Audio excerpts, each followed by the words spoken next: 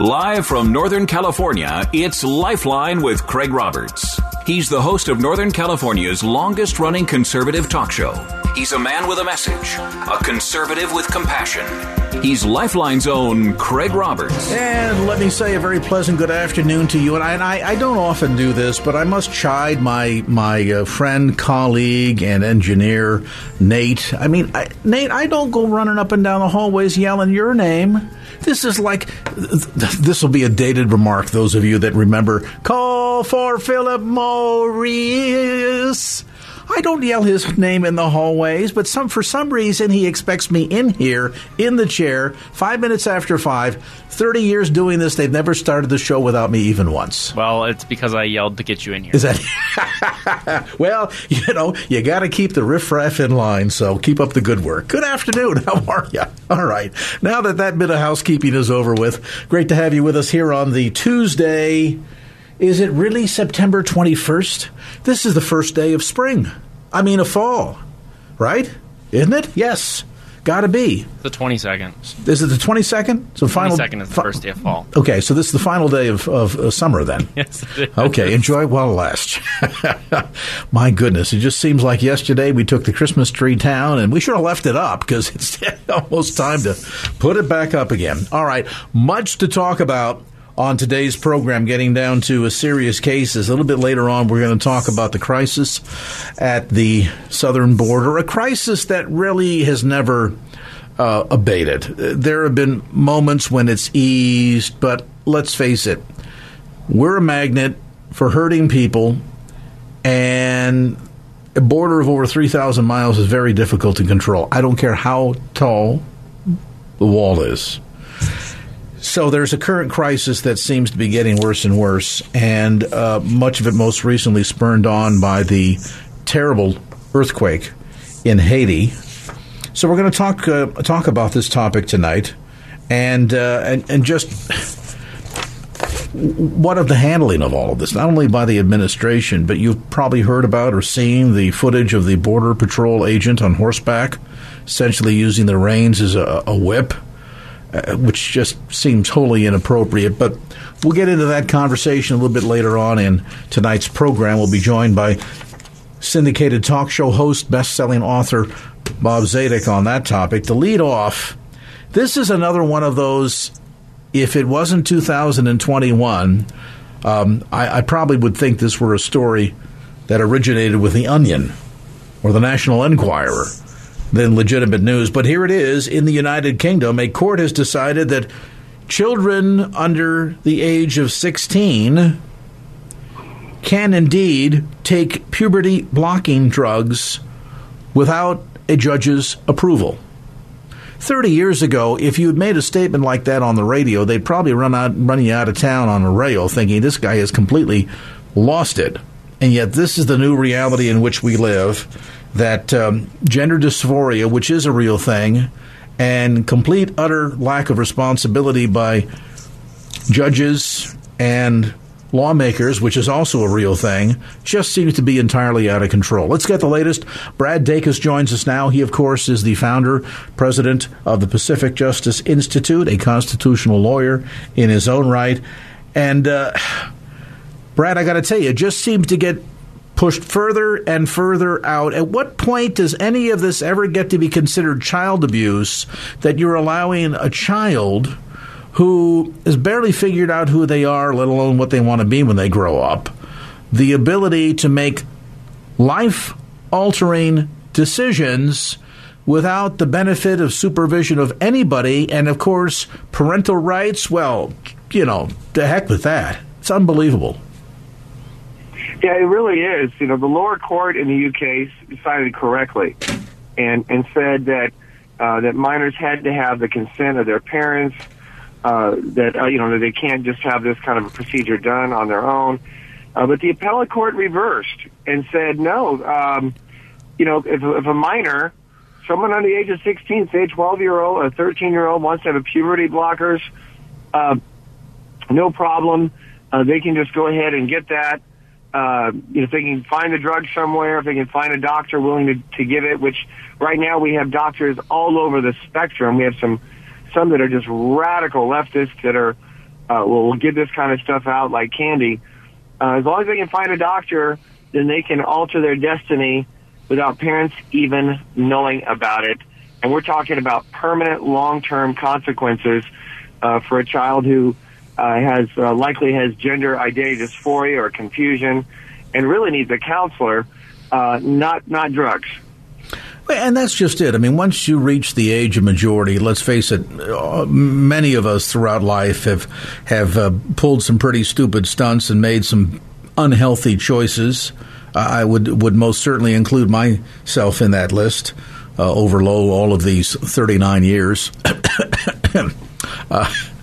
But to think that you're essentially unleashing the power to make life-altering decisions to a minor under the age of 16 that has no benefit of oversight whatsoever. In other words, the parents can't interact or inject themselves into the scenario, even though they're the parents.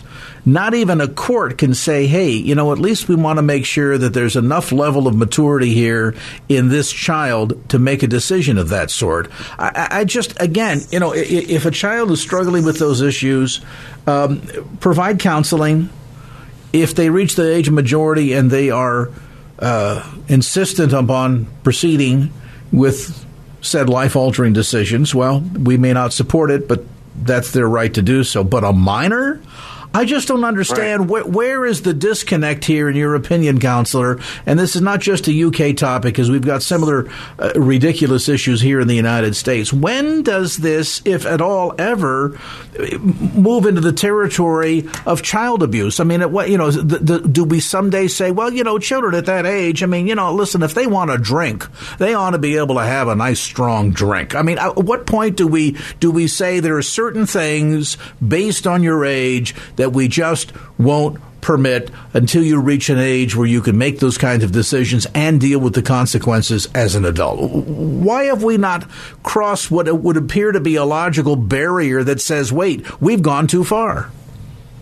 Yeah, I think what's important for people to remember is that minors are not developed. That's why they're called minors. Their brains have not developed completely. They have difficulty thinking through long-term consequences. And in fact, those who have gender identity dysphoria at that stage in life, the majority of those actually work it through and no longer have that dysphoria by the time they finish high school. So to allow them to have life-altering decisions without the mental and cognitive capacity and without the probability that it's even going to be what they inevitably would have wanted is ludicrous. Unfortunately, as you alluded to already, we already have this happening in states across the country, and we at Pacific Justice Institute give emergency counsel for parents facing this kind of situation. We had more than one in California where social workers were taking the minor child from the parents so that the government could have that child have that procedure. We saved one in particular who later on said, gosh, I'm glad Pacific Justice saved me and got me back to my parents because I changed my mind. I don't want to change my gender after all. So this is very real, impacting lives in very long-term ways. And those that do go down that path, unfortunately, it's a very dark path because they have 19 times the suicide rate than the average person. So this is not a minor thing. This is a major humanitarian compassion issue that people of faith, that Christians must not disregard as something we can ignore. And we really need to be protecting children and quite frankly, at that age, protecting them from themselves because they get ideas in their head. They're exposed to certain things in the media and elsewhere, or social media, etc. And, they may in that developmental stage where there's some level of confusion and hormones raging, etc., draw a conclusion about themselves, which ultimately may be determined to be wholly erroneous. And yet at that early age, you start to go down that road. You oftentimes make irreversible decisions. And I would equate this to, I guess if you opt to cut your arm off at the elbow, yes, I suppose you can be fitted for a prosthesis and kind of be able to go on with life, but it's never going to be the same. And I think the same thing is true of this. Personally, I don't understand it at any age, but at least to say you've reached 18, you can vote, enter into a contract, you're an adult, you can make adult decisions and also deal with adult consequences. But we're not saying that here. We're saying that children are going to be permitted to make adult decisions with no adult advice or consent whatsoever. And if in the process of making that life-altering decision, they ruin their lives, well, that's just too bad. I mean, the utter lack of compassion and understanding, or the willingness to protect the vulnerable, which is what the class I would put children in. As you say, they're not developed mentally, emotionally, physically. They're in that process. We're doing just the opposite of protecting them. We're actually making them more vulnerable and then standing back and justifying it on the basis of what? Live and let live? I mean, I really don't understand the logic behind it. Yeah, 60 Minutes actually did a special, other than 60 Minutes, where they interviewed young people who were pushed and said, oh, yeah, change your gender, have this procedure. And they're looking back saying, wait a minute, where was the counseling? We made a mistake. This is not what we thought it was going to be. I salute 60 Minutes, because usually I don't salute them, but they had the boldness, at least, to interview kids that have been victimized by this whole process, this radicalism that we see in America. And the question is, how many more victims do we have to have before America says enough is enough? Humanity, civility, compassion dictate us to bring this to a halt. And let's just hope that the UK Supreme Court sees this common sense and reverses the appellate court decision. One of the greatest sources, certainly in my life, of wisdom and insight says that you should train up a child, fear, respect, admonition of the Lord, train up a child in the way he should go, she should go. And this seems to be just the opposite advice. Just let a child do whatever they want, and the consequences be darned. And I clean that up for the benefit of radio. It's unbelievable what is being allowed to happen, and least you think that this is just nonsensical in the United States. This story, might I remind you, is out of the UK, where they apparently have a significant disconnect from a sense of protecting and mentoring children as well. Well, let's hope that ultimately the greater minds will prevail here. It's really tragic what's happening. Brad Dacus, constitutional lawyer, founder, president of the Pacific Justice Institute. We appreciate that update. Shocking stuff, really is. All right, 5:18, let's get you an update on traffic. This report is sponsored by Insperity. In San Francisco, southbound 101 at the 80-101 interchange, we have a two-car crash with unknown injuries. It's blocking the right lane. Traffic at a stop from the Octavia Fell exit. Still working a four-car crash on the Richmond-San Rafael Bridge. It's westbound around mid-span and in the right-hand lane. Traffic stop from the Richmond Parkway.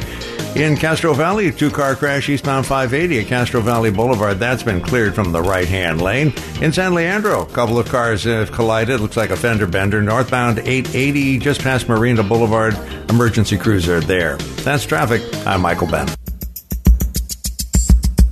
And now back to Lifeline with Craig Roberts. There is outrage developing across the country over images that reportedly show Border Patrol agents on horseback using the reins of their horses to whip Haitian nationals who attempted to cross the border in Texas.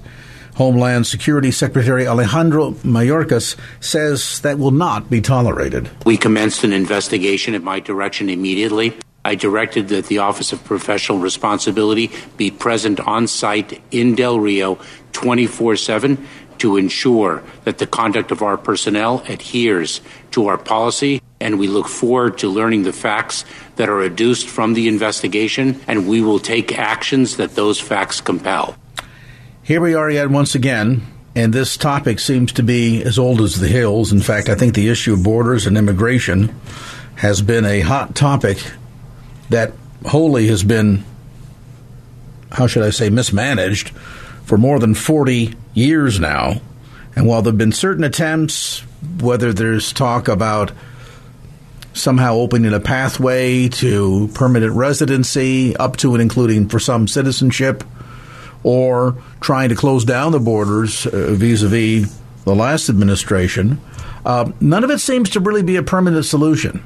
So what do we do about this? Are we asking the wrong questions when it comes to border security and immigration? Let's get some insights now by syndicated talk show host and best-selling author Bob Zadek. Bob is heard locally here in the San Francisco Bay Area Sunday mornings at 8 o'clock on the Bob Zadek Show, the longest-running libertarian program of its kind anywhere in the nation. We invite you to tune in. Again, that's Sunday mornings at 8 a.m. Bob's passions include American history, entrepreneurialism, libertarianism, and of course, he is a significant expert when it comes to the historicity of the United States Constitution. We're always pleased to have Bob join us on the program for these often difficult and certainly compelling conversations, and certainly this is a difficult topic, Bob. Our hearts go out to see the pain on the southern border, and we know, of course, a lot of this spurred most recently on by the earthquake in Haiti. People are trying to escape and find a better place, and it's a challenging issue, to be sure. I have to wonder, though, has our approach to this issue of immigration and the borders, we somehow missed the mark here? Are we not asking the right questions? What in your perception, are some of the biggest challenges we face?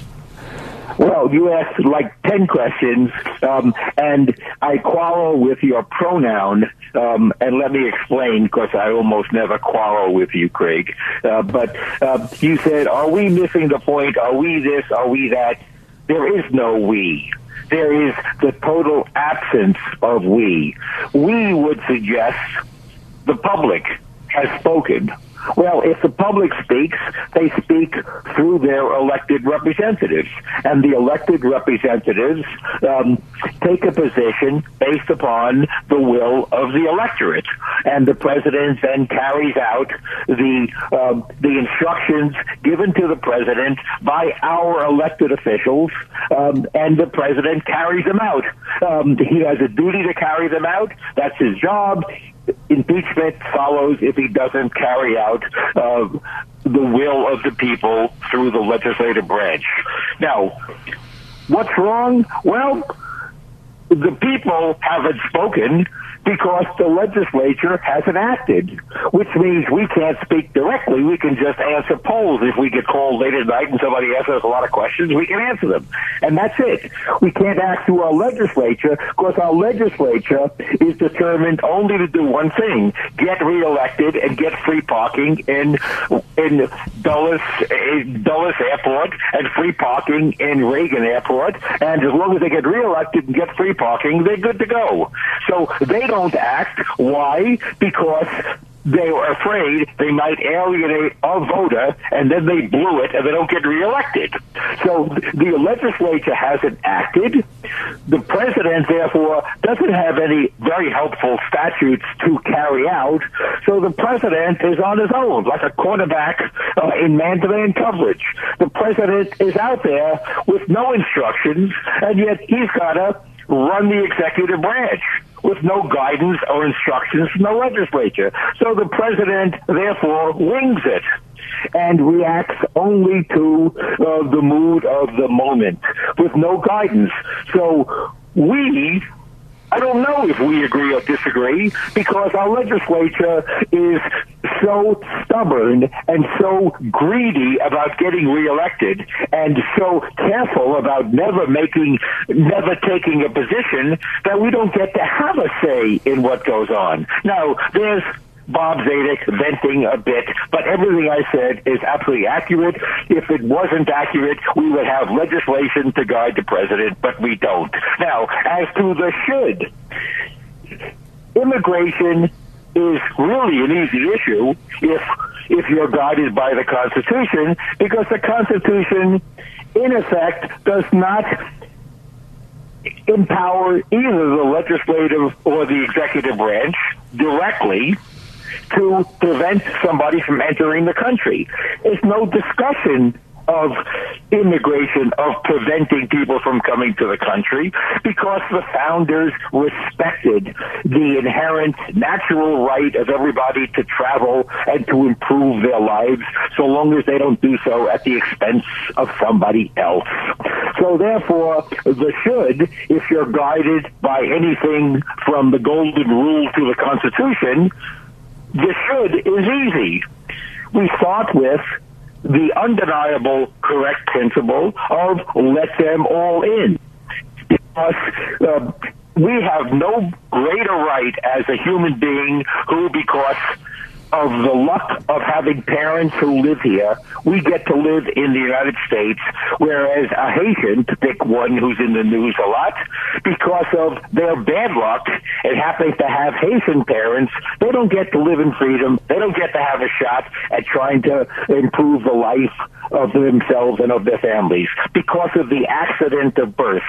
Craig, that sounds to me like peerage, like when you're born into royalty in the UK or other countries, you have an inherited status, and the inherited status carries with it material benefits.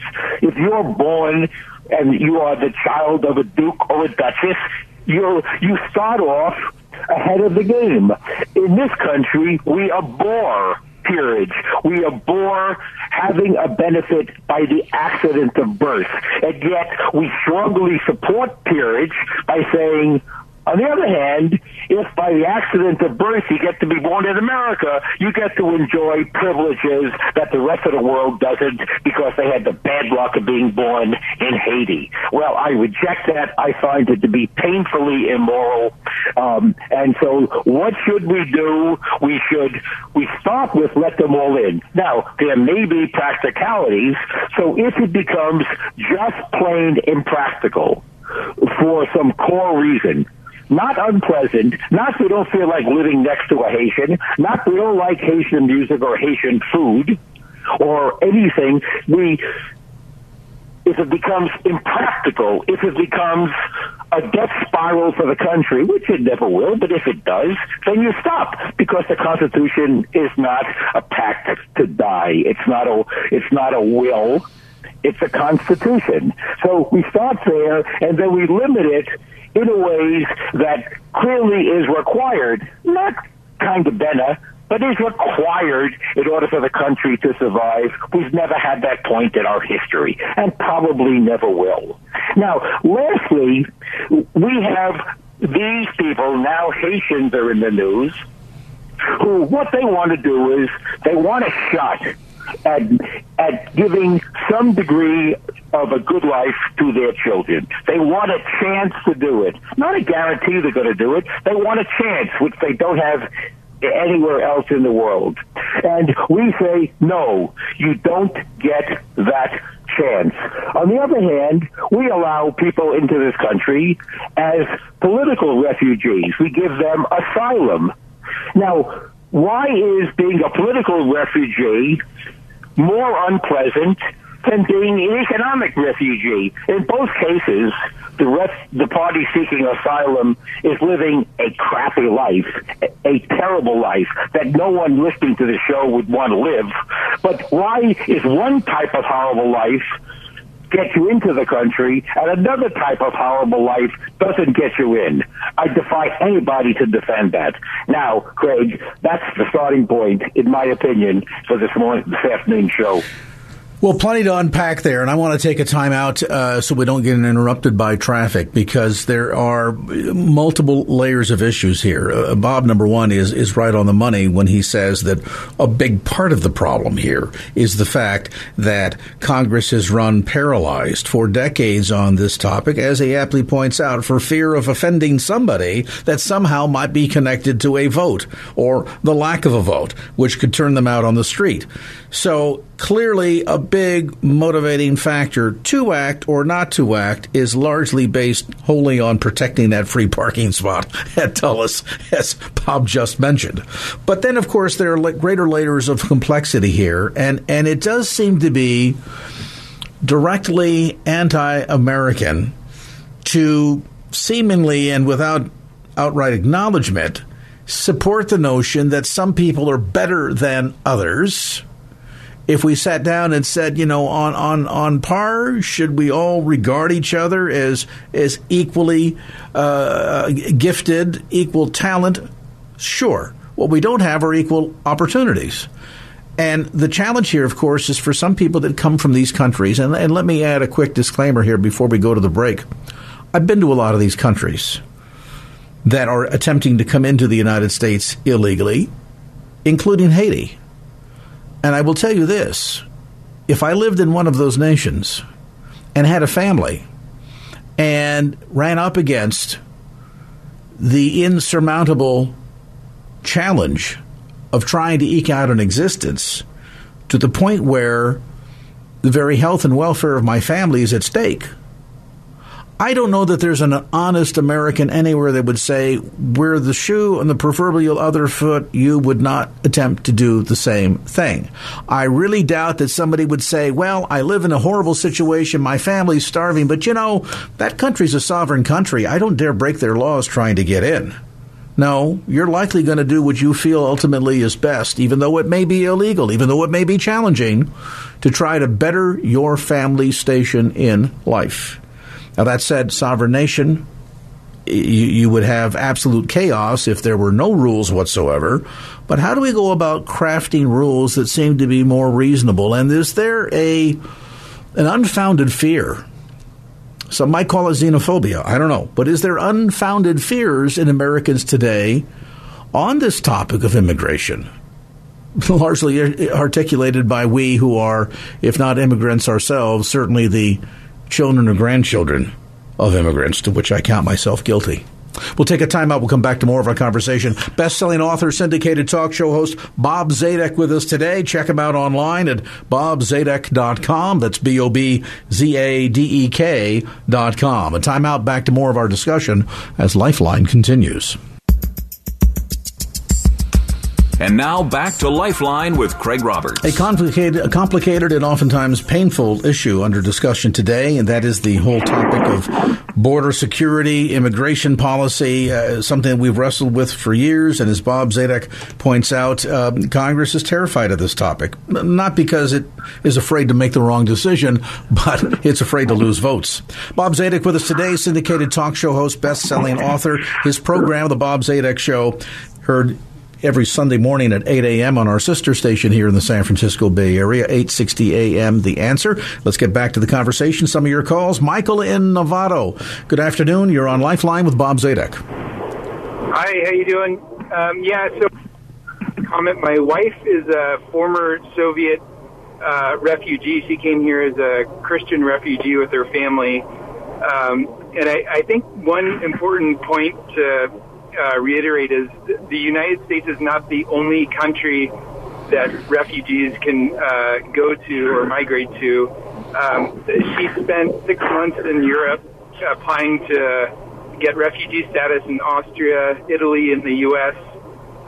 They had $200 in their pocket, and finally were able to get into the U.S. They actually had to go through a whole process where they had to prove that they were Christians, that they were persecuted. And I have a number of friends that all immigrated to the U.S. legally from Nigeria, Nicaragua, El Salvador, Guatemala, Vietnam. The person that first baptized me was a Vietnamese boat refugee who had his brother actually die on the way here. And I've got to say, the people that come here legally are the best Americans. I will take them any day over a lot of the natural people that, were born here or came earlier. And I do think that, the issue of coming here illegally, you have to break the law to get here. You have to break the law to stay here. That, unfortunately, just produces more lawlessness, I'll be honest. The people that have really taken the time and the effort to come here legally, they end up being the best citizens, that I know, the most patriotic people that I know. Well, and I certainly wouldn't argue that point, Michael. I mean, I think, to a large extent, people that have a point of comparison, people that come from circumstances that are far more challenging, I think are more appreciative, and as a result tend to make better citizens because they really understand what it is that they have. Sadly, a growing percentile of Americans today have no clue whatsoever what we have. But Bob, I want to have you respond to the caller's point there. Applying for asylum, and I'm not against that, and I'm a strong believer in the rule of law. The challenge with a lot of these people is that the one thing that they don't have is time. Responding to the caller, and thank you very much for your comments. You said one concept that I'd like to respond to specifically because I think it's really important.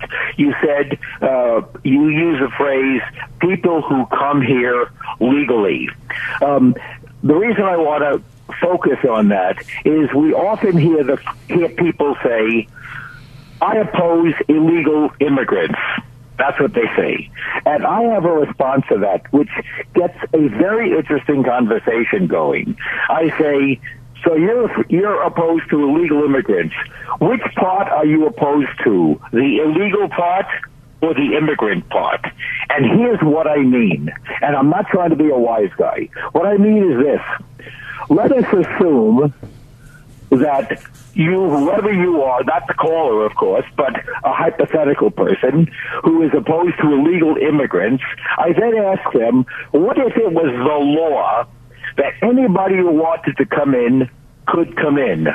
Would you then welcome and would you be pleased with this steady, healthy, large flow of immigrants with no real numerical control, every one of whom is now in here legally?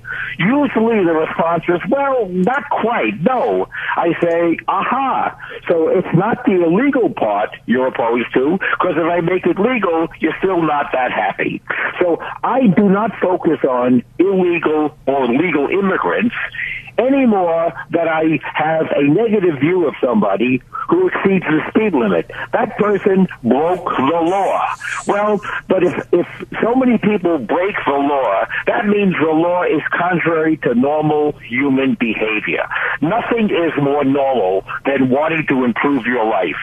And how can you possibly be against or opposed to somebody whose only illegal act is trying to make sure his children get enough to eat and have a chance at being a doctor? How can you be opposed to that human being if that's the only thing they did, quote, illegal? So I find illegality in this conversation to be a terrible distraction, and we don't really get to the heart of the matter. All right. We appreciate Michael the call. We'll take a time out. Back with more of our conversation. Bob Zadek, our guest today. Information about his program, resources, books, and podcasts online at bobzadek.com. BOBZADEK.com. A time out. Back to more of our discussion as Lifeline continues. And now back to Lifeline with Craig Roberts. Back to our conversation. Best-selling author and syndicated talk show host Bob Zadek with us tonight, unpacking a very difficult topic and one that seems to have, particularly as long as Congress continues to refuse to really face this challenge head on, one that seems to have absolutely no end in sight. This is just one of those. It's like a chain letter. It never stops. And Bob, toward that end, I'm curious. I guess the one way that the dialogue needs to go and has yet to ever get there, at least not in recent times, is to have a reasoned sit-down sort of, negotiated discussion as to, well, what is the approach here? If Congress can't agree on it, we certainly would be hard-pressed to find many Americans either. Some that completely would like to shut down the borders, period, end of story. Others that would rather have no borders whatsoever. I think in the end, some kind of a happy medium so that there's a reasonable absorption rate and manner in which we can absorb new immigration is probably the best bet. But how do we get to that? How do we get this dialogue pushed in the right direction, and how do we hold Congress's feet to the fire? Well, let's focus on the first part of your question, which dealt with absorption. And now, Craig, I'll ask you, for the benefit of our audience and my benefit, when you say absorption, in really simple terms, not just really simple, what does absorption mean in that context? In that context, I would say a pace at which, maybe on an annual basis, that we feel as if we would be able to accept immigrants, be able to, practically speaking, provide for them to get jobs and housing, education if they have children, things of that sort.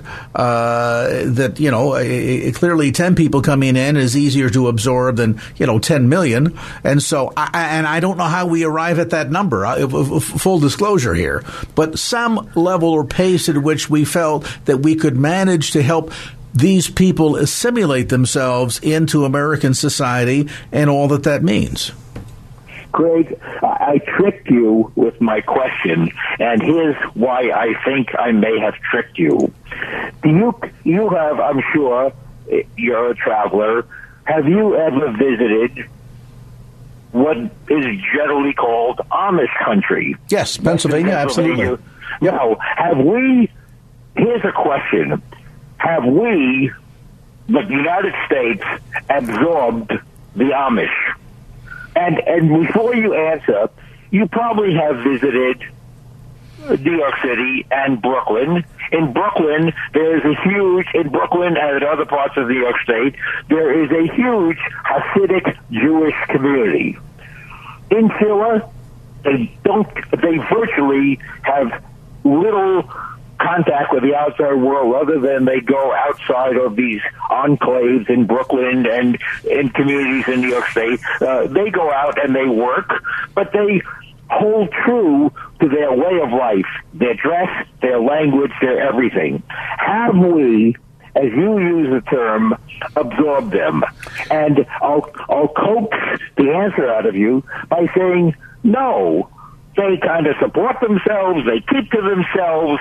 They have never become Americanized, as we use the term. They don't adopt anything in our culture.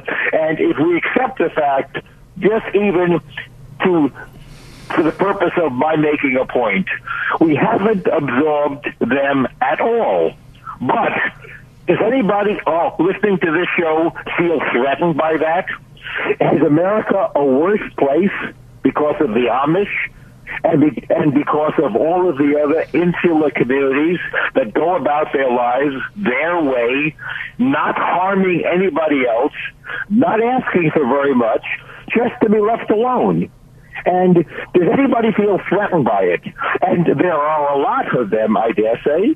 And even if there were twice as many Amish and other communities like that, and Haitians and Cubans in Miami, in a community, in all the Chinatowns around the country, in San Francisco, New York, and other places, where you walk through any Chinatown and they are speaking Chinese and eating foods that we might not enjoy eating, and prepared in a way we might not enjoy, and having a culture that's very different from the country at large. Does anybody feel threatened by that? Does anybody care that they haven't been assimilated? No. What we care about is, don't hurt us and don't take our stuff. And other than that, live your life.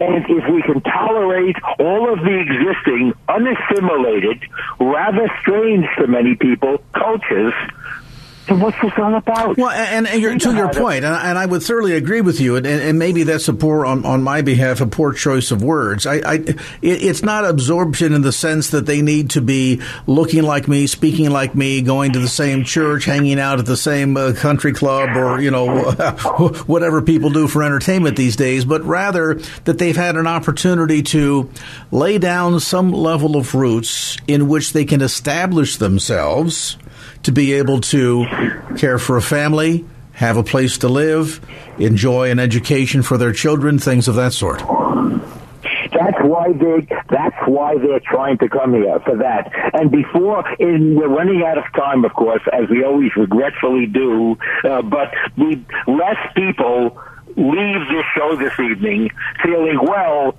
they're here to get welfare. Let me assure you that the laws in our country are pretty gosh darn strict, that immigrants, but for emergency room care and public education, they have no access to most of the welfare, what we call welfare programs. So to think they're coming here for welfare, it's not worth the trip. There's not enough money here for them to get other than emergency room treatment and education for their kids. So they are not here for welfare. And most studies indicate that immigrants, even if they come here with nothing, they commit less crime than native-born Americans, and they are a net economic plus. They contribute to the economy more than they take out. If you say, I don't believe it, well, you're free not to believe it, but those are the objective, nonpartisan statistics. So the argument simply is wrong-headed. So just don't be disturbed by it. Therefore, what is the issue? If they can live an unassimilated life, if that's what they choose, so long as they don't harm us and take away anything, take our stuff improperly and honor our laws, the rest is up to them. And that's how I have such an easy job of it, being comfortable with my position on immigration.